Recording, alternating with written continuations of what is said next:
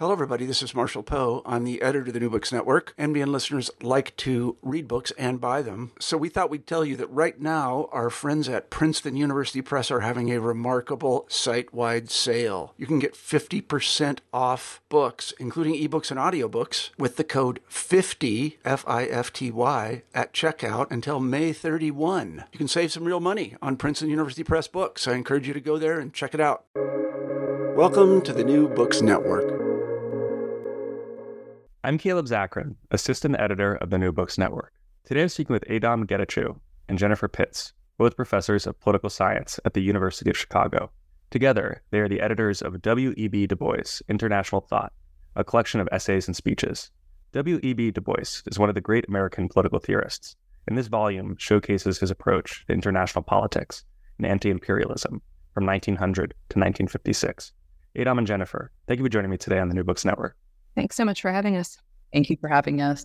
Of course, this was a great, interesting volume. I think there's a lot here that any professor, any person could really just go and pick any essay and learn something new. But before jumping into the book, I was wondering if you could both just tell me a little bit about yourself and your backgrounds. So I'm Jennifer Pitts. We both teach in the political science department at the University of Chicago. I also have an appointment in the Committee on Social Thought. I'm a political theorist who has had a long-standing interest in the history of international thought, particularly the history of thinking about empire. My research started in the history of thought about the British and French empires in the 18th and 19th century. And that was what the subject of my first book, A Turn to Empire. My second book was a kind of history of the entanglements between European imperial expansion and the history of international law. And it was in the context of writing that book and taking the history of international legal thought kind of up to the First World War period that I got interested in Du Bois's thought. And I'm Adom Getachew. I also teach political theory at the University of Chicago. And I'm also a faculty member in the new Department of Race, Diaspora, and Indigeneity.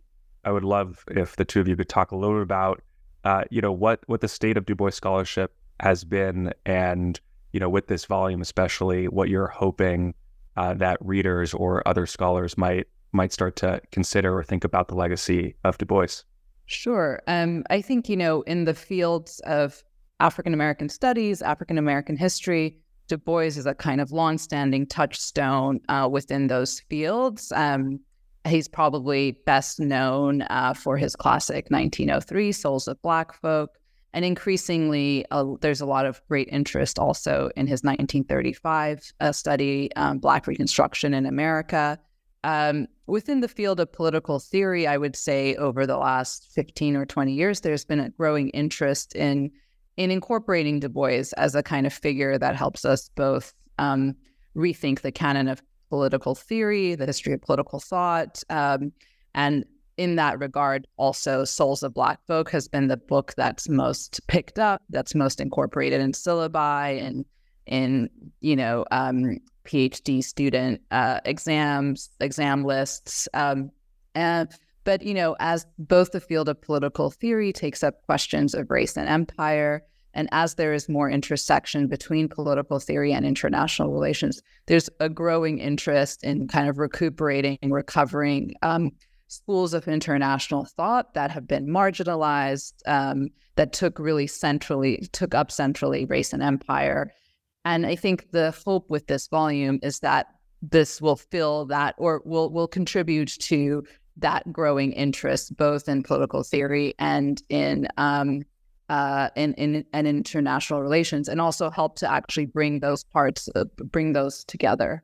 I would just add one thing about what we're trying to do with the book. Because Du Bois was such an extraordinarily prolific writer, and because he wrote for such a very long time, even when the volume starts in 1900, he's already a mature scholar and the author of several books.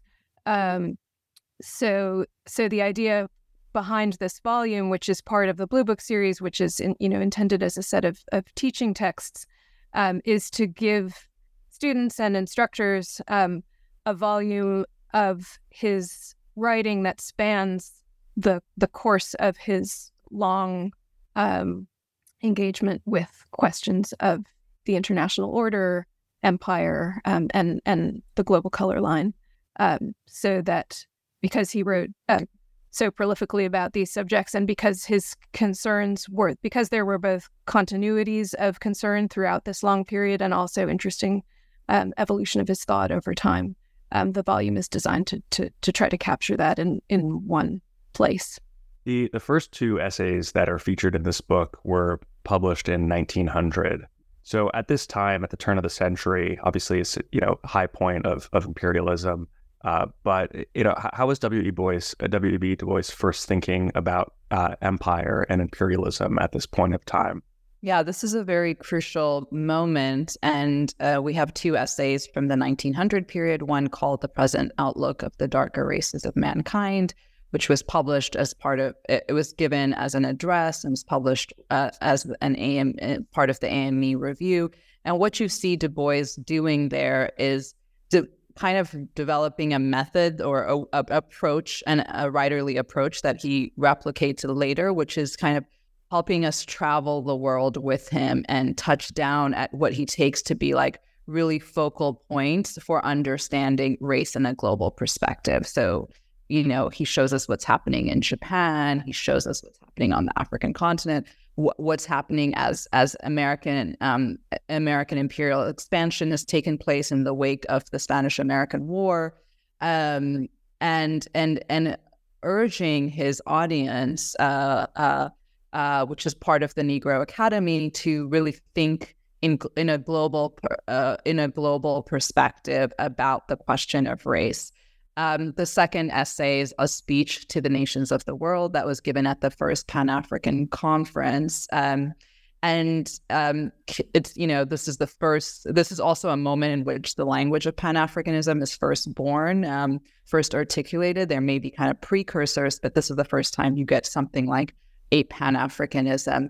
And here again, him and his collaborators at the conference are kind of projecting a vision of the world, right, from their perspective as kind of Black men and women who occupy mostly the British Empire and the United States. I think also what's interesting about these essays as a beginning point is that, like many other figures who have a kind of emerging critique of imperialism, there isn't quite yet an anti-imperialism to the kind of arguments of these two initial essays. So in The Present Outlook, he makes the case for African Americans' position within this new emerging American empire, that African Americans might guide and guard, the new colonial subjects that the U.S. is going to incorporate. And then in the Present Outlook essay, there is a similar a critique of the British Empire, but really a call for the British Empire to live up to its ideals of abolition and emancipation. Yeah, following up on that, just drilling down the connection that Du Bois saw between empire and democracy. How did Du Bois understand that these ostensibly democratic states, how did he see them as justifying empire?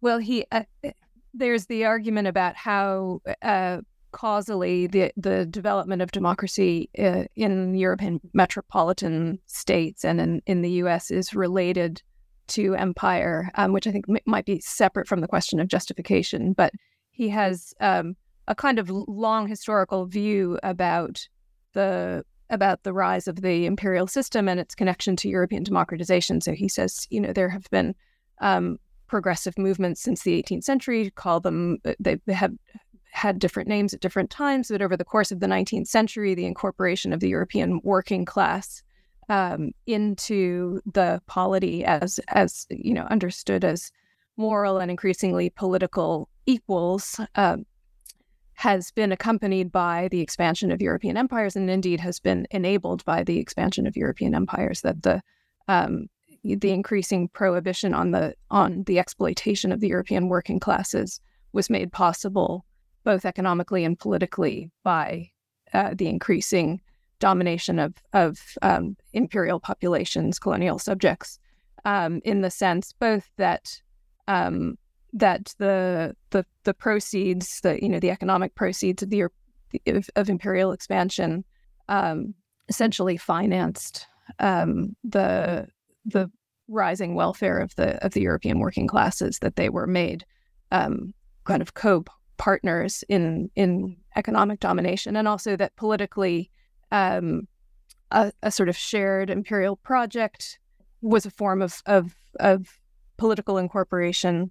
And he says, that the capitalist classes were made to accept democratization on the principle that they would be essentially given a free hand at exploitation in the colonial world. This paradoxical conjuncture he calls democratic despotism.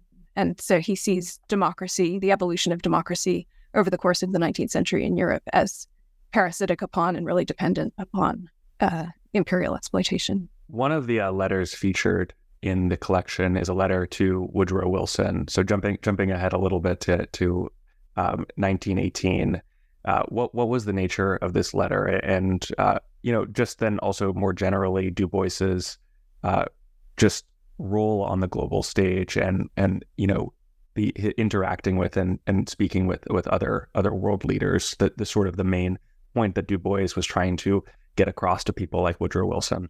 Yeah. I think one thing to note about the collection and generally about, I think, Du Bois's international thought is that there is really a uptick in preoccupation, concern with international themes around World War I. And again, this is a quite common, transformation if you look at other kind of imperial subjects of the period, peers of Du Bois around the world.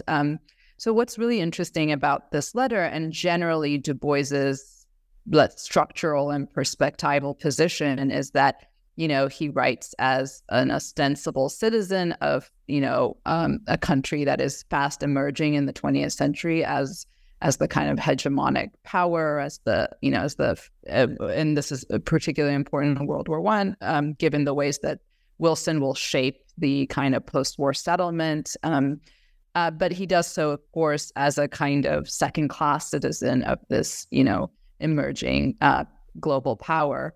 And what he's trying to do in this particular essay is, try to articulate the condition of African Americans not as a national question or as a question of simply of a kind of minoritized population within the United States, but to make the case for why it is that, the kind of American race question ought to be raised to the international level. And he does so through a few strategies. One, by, thinking in numerical terms, right? Thinking about the ways in which actually the African American population in the United States is close to or bigger than countries in Central and Eastern Europe that are a central preoccupation of the League as the Austro-Hungarian Empire has fallen.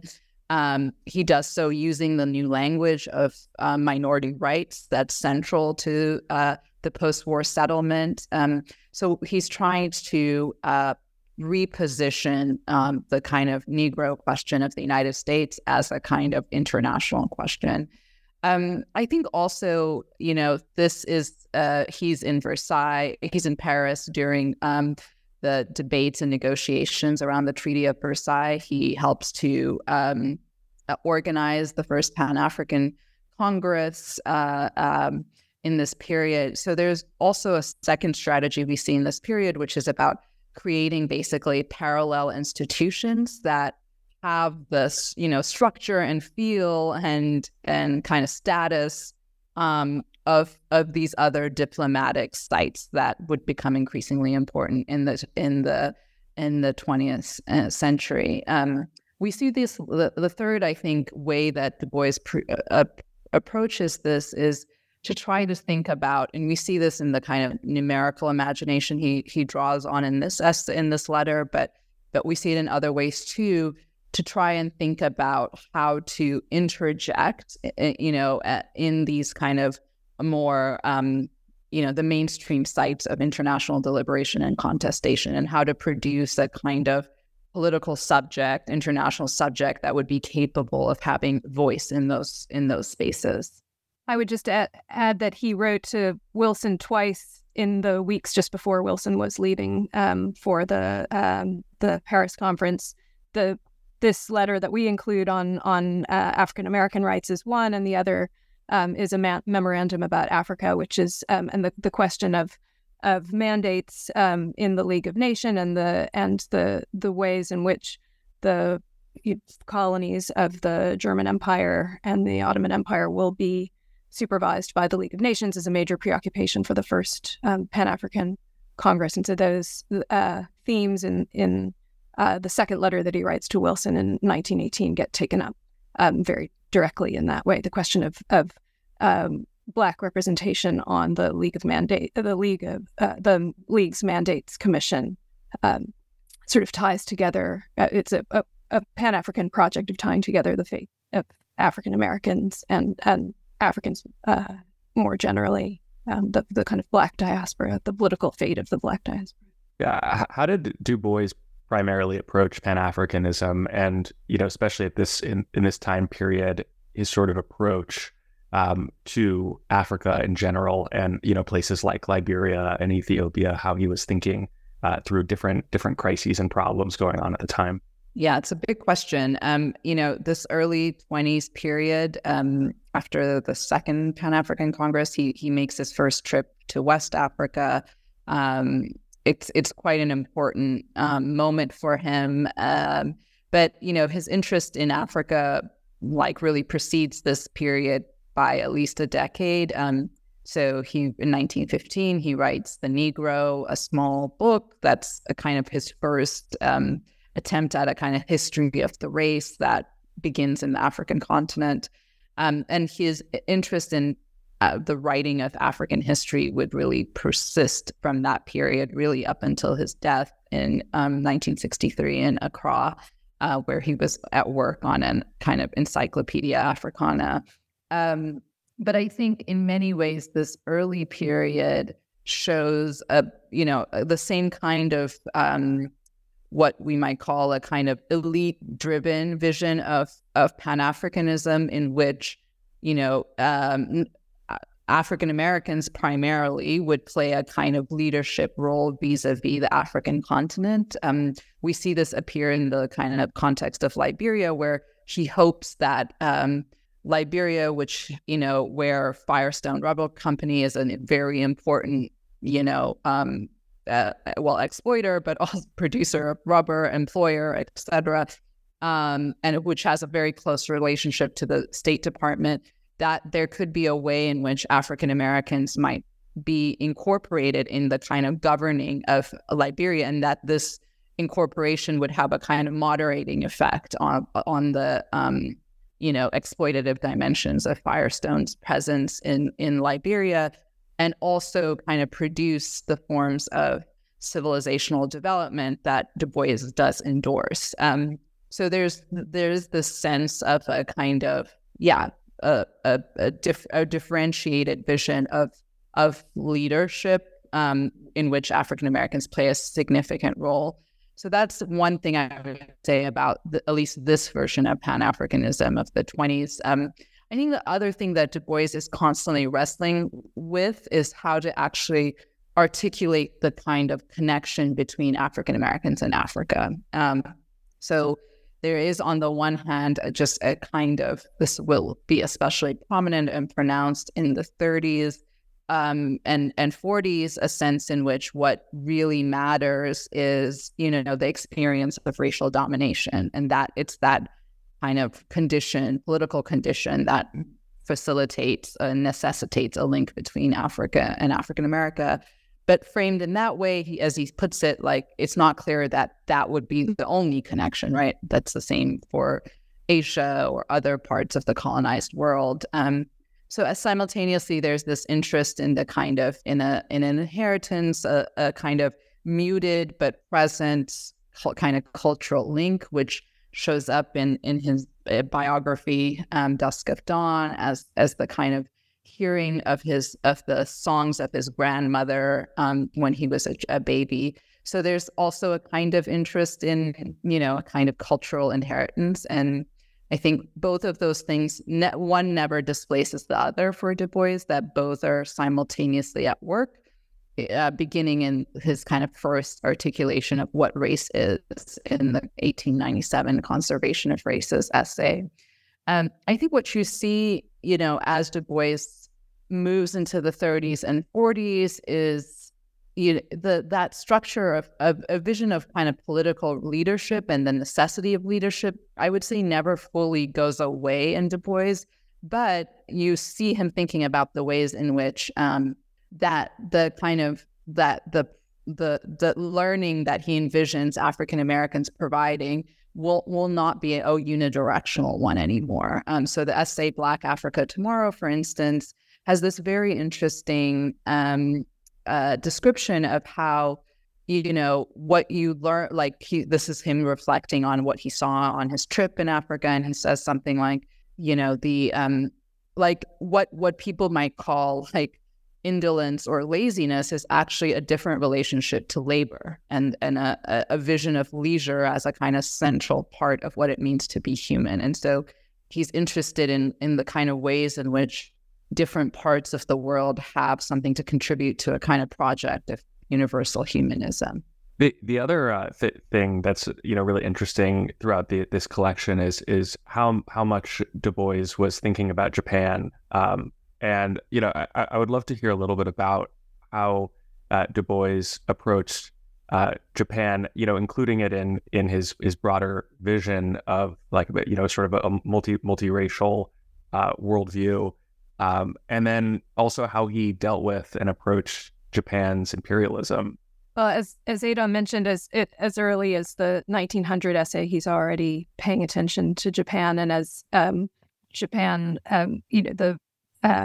the Russo-Japanese War and Japan's victory, in that he's along with many contemporaries very interested in the idea of Japan as a potential, contender among the global powers, and in keeping with his kind of analytic rubric of the global color line, which is quite a bifurcating rhetoric in a way. There's, the darker nations of the world versus the white imperial nations.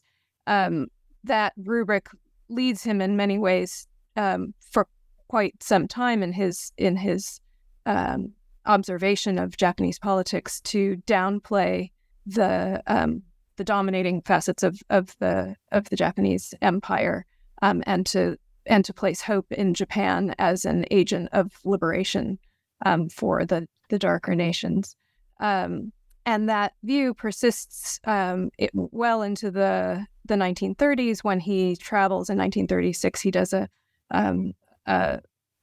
round the world voyage, taking him through Nazi Germany and into the Soviet Union, in which he also takes a great interest as a potential leader against Western imperialism, and then into Japanese-occupied Manchuria and Japan.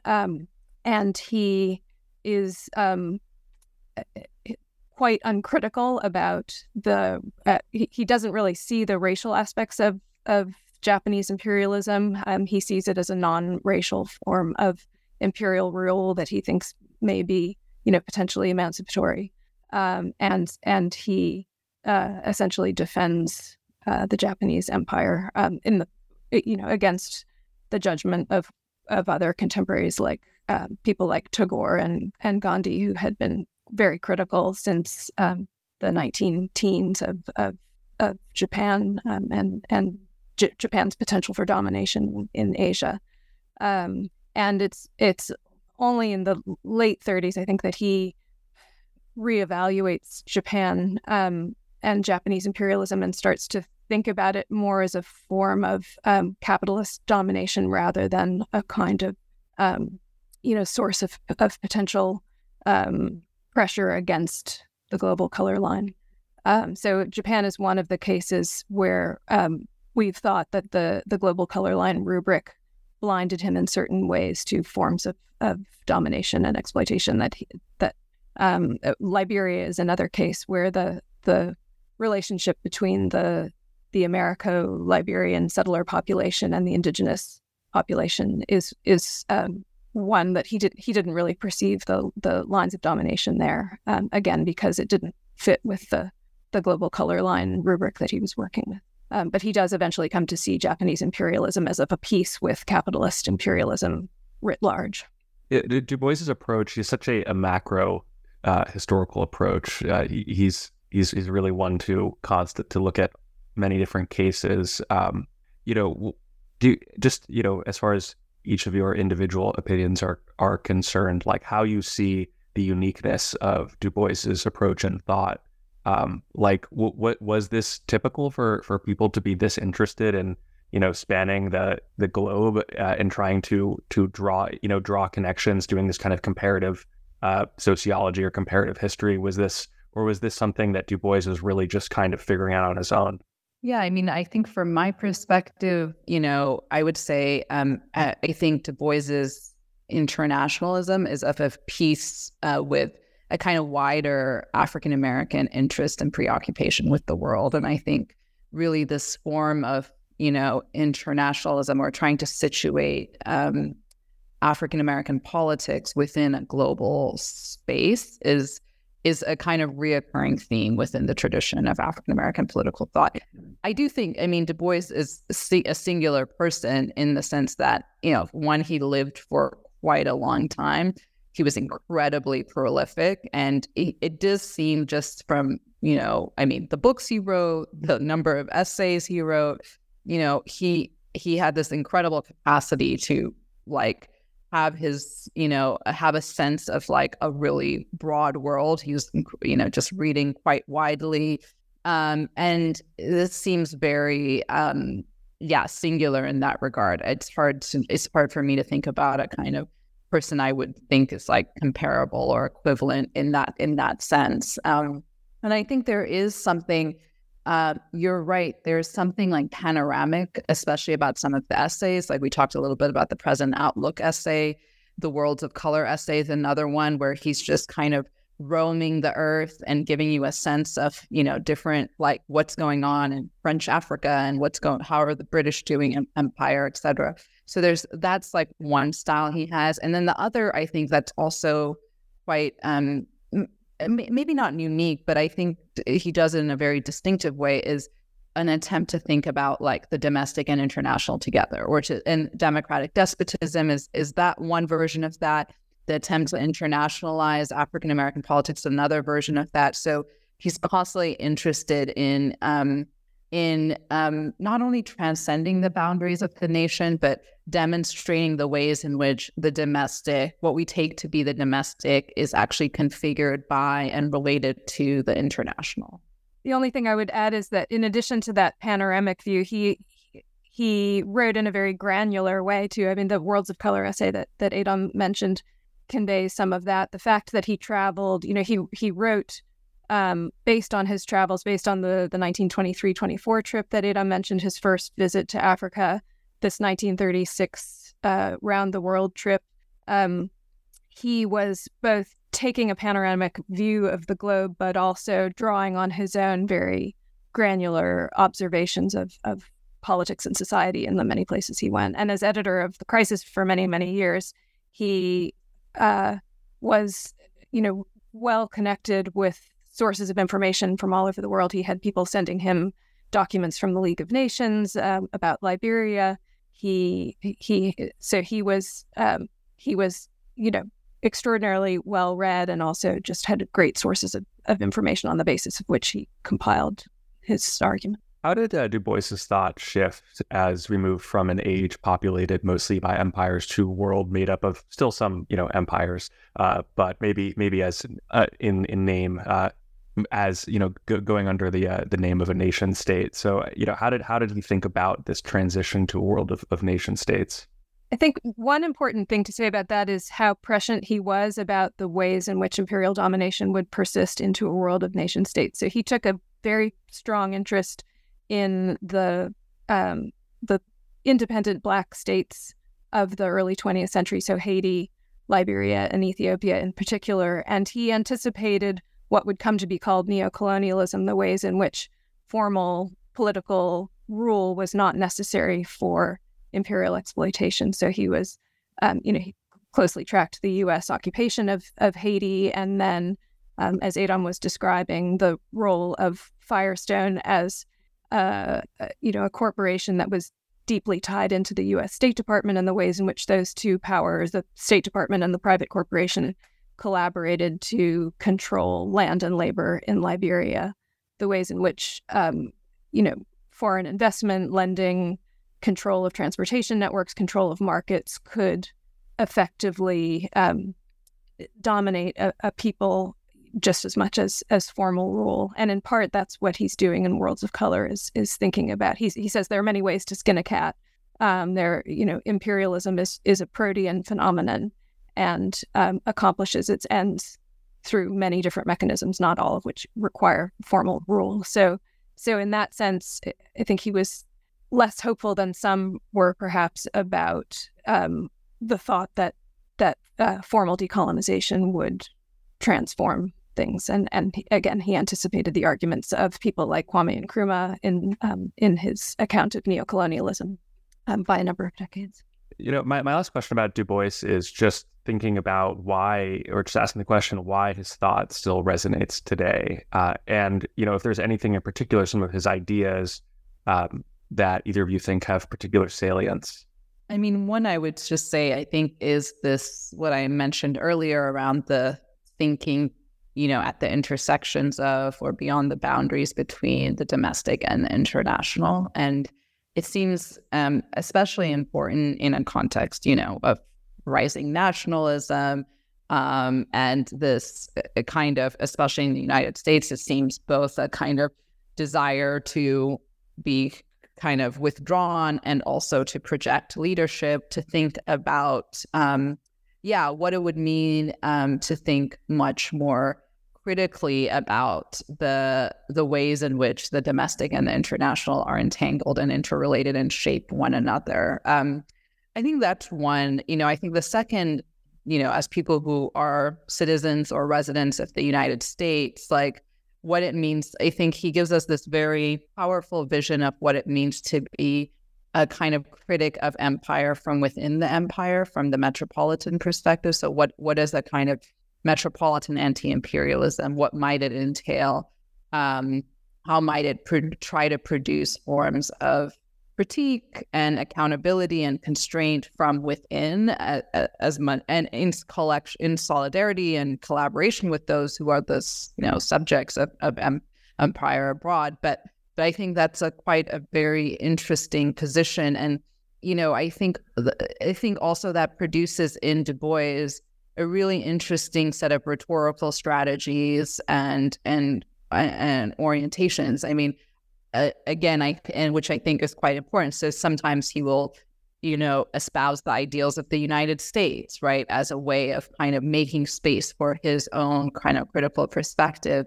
And I think, in any given case, of course, you'll have to decide what are the best strategies for your own time. But something about reading these essays also shows us like different positions, perspectives, and strategies from which one can articulate a kind of anti-imperial position. And then I think maybe more kind of normatively, Du Bois is just a deeply committed to the project of democracy.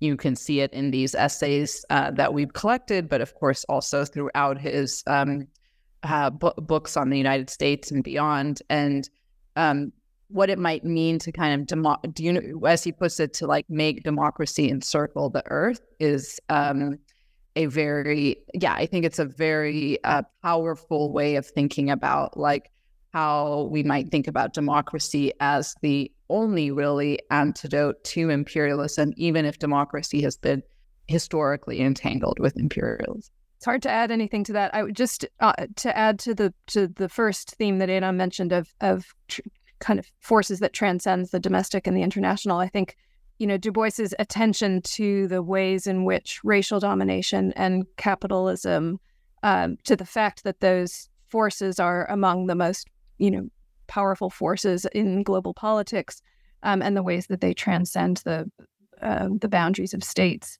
are insights that in some ways the field of international relations is only very slowly catching up to Du Bois in considering.